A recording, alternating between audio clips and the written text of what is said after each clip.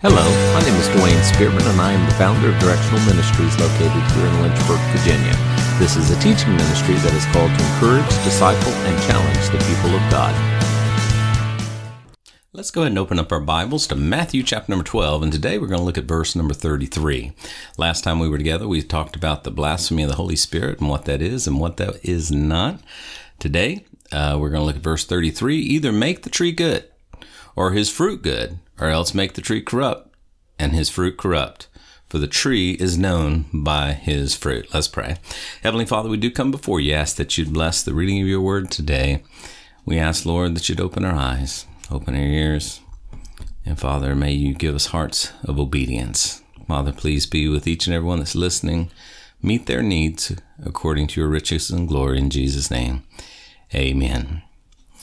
Now, here we find in the text, after our Lord has warned the religious leaders about blaspheming the Holy Spirit, blaspheme means to reject or to push away. You are pushing away the offer of salvation. It's the unpardonable, unforgivable sin. He goes on now to prove that these same men who were questioning him were evil by pointing out their fruit. He just points out their fruit. You remember back at Matthew chapter number 7 and verse number 16, the scripture says, "Ye shall know them by their fruits. Do men gather grapes of thorns or figs of thistles?"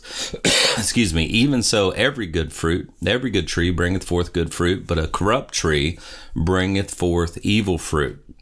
A good tree cannot bring forth evil fruit, neither can a corrupt tree bring forth good fruit.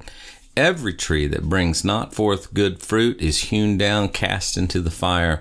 Wherefore," listen to this, "by their fruits ye shall know them." That's exactly where our Lord is going with this. Either make the tree good and his fruit good, or else make the tree corrupt and his fruit corrupt. For the tree is known by their fruit. He is calling these men out. He is pointing at their fruit and accusing them of being bad trees. And then in verse number 34, "O generation of vipers." Now notice once again, our Lord, his tone is changing. The rejection is almost final. He is no doubt accusing them of being evil. He says, "How can you, being evil, speak good things? For out of the abundance of the heart the mouth speaketh. A good man out of the good treasure of the heart bringeth forth good things. And an evil man out of the evil treasure bringeth forth evil things." So application for you and me. How about our mouths? What comes out of them? I guess that depends upon what you're treasuring. Because notice what the scripture says. Out of the abundance of the heart the mouth speaketh. Out of the good treasure of the heart, good things come or bad things come. So what do we count worthy of putting into our mental treasure box? It will eventually come out. That's what he's saying. You generation of vipers, how can you, being evil, even speak about good things? Because out of your heart, out of the heart, the mouth is going to speak. You hear people say, "Well, I didn't mean to say that." Well, you might not have meant to verbalize that, but out of the heart, the mouth speaks. And he says in verse 36, "But I say unto you, every idle word that men shall speak, they shall give an account thereof on the day of judgment. For by thy words thou shalt be justified, and by thy words thou shalt be condemned." First and foremost, he is still dealing with the, quote, words that the religious leaders just spoke about him by calling him the god of dung or Beelzebub. He is also letting them know that they will give an account of not only those words, but of every word that comes out of their mouths. He has them in their sights. Do you know there are only about 800,000 words in the English language? The average person, though, only knows about 10,000 of them and only uses about 5,000 of them in their everyday speech. The Lord here in these verses is saying to the religious leaders, you're going to give account for every word that comes out of your mouth, good, bad, or indifferent. The same thing for you and I. We're going to give an account for every word that comes out of our mouths. The writer of Proverbs chapter 13 verse 2 says, a man shall eat good by the fruit of his mouth, but the soul of the transgressor shall eat violence. He that keepeth his mouth keepeth his life, but he that openeth wide his lips shall have destruction.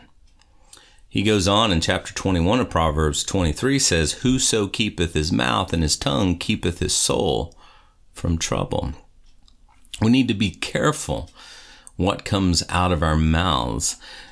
James talked about this in James chapter number 3 and verse number 8 when he said, but the tongue can no man tame. It is an unruly evil. It is full of deadly poison. Therefore bless we God, even the Father, and therewith we turn around and we curse men, which are made after the similitude of God. Out of the same mouth proceedeth blessing and cursing. My brethren, these things ought not to be so. Doth a fountain send forth at the same place sweet water and bitter water? Can a fig tree, my brethren, bear olive berries, either vine, figs? So can no fountain both yield salt water and fresh. We need to be careful with the words. For every idle word that men shall speak, they will give an account in the day of judgments. And by our words we will be justified, or by our words we will be condemned. And then he goes on in verse number 38. Then certain of the scribes and the Pharisees answered, saying, Master, we would see a sign from thee. But he answered and said unto them, an evil and adulterous generation seeketh after a sign, and there shall no sign be given unto it but the sign of the prophet Jonas. For as Jonas was 3 days and 3 nights in the whale's belly, so shall the Son of Man be 3 days and 3 nights in the heart of the earth. Now, you got to ask yourself at this point, what do you mean that you want another sign? Are you kidding me? He has already healed everybody and their mother, and they're still looking for a sign? Luke, in Luke's account of this discourse, in Luke 11:16, he adds, others testing him sought from him a sign from heaven. Same crew, testing him, sought from him a sign from heaven. You see, the bottom line is that those seeking signs lack faith, or they would not be asking. Now, do you get that? Those who are seeking signs lack faith, or they wouldn't be asking. You ever heard someone say, oh, Lord, just give me a sign? Why are you saying that? Because you lack faith. There are entire religious movements in the world that focus on signs. Slain in the Spirit, holy laughter, speaking in tongues, healings, the Virgin Mary on a piece of toast or on a tortilla, etc., etc. You know why? Lack of faith in what our Lord has already told them in His Word. One denominational statement of faith says, in the baptism of the Holy Spirit received subsequent to the new birth, with speaking in other tongues as the Spirit gives utterance, as the initial physical sign and evidence. Now, look what Jesus says here. An evil and adulterous generation seeketh after a sign. Why is he calling them adulterous? Because they do not have faith in him. And if you do not have faith in him, then you got faith in the other guy. These guys even place the sign in their statement of faith. Why the need for signs? Simple. No faith. 2 Corinthians 5:7, for we walk by faith, not by sight. Romans 14:23, for whatsoever is not of faith is sin. Anything that is not done out of faith, it's sin. Seeking signs to establish one's faith is sinful. Look hard enough and the devil just might give you one. Instead of looking for signs for one's salvation or holiness, we should be looking for fruit. And fruit alone. Paul told the Galatians in Galatians 5:22, but the fruit of the Spirit is love and joy and peace and long-suffering and gentleness and goodness and faith and meekness and temperance. Against such there is no law.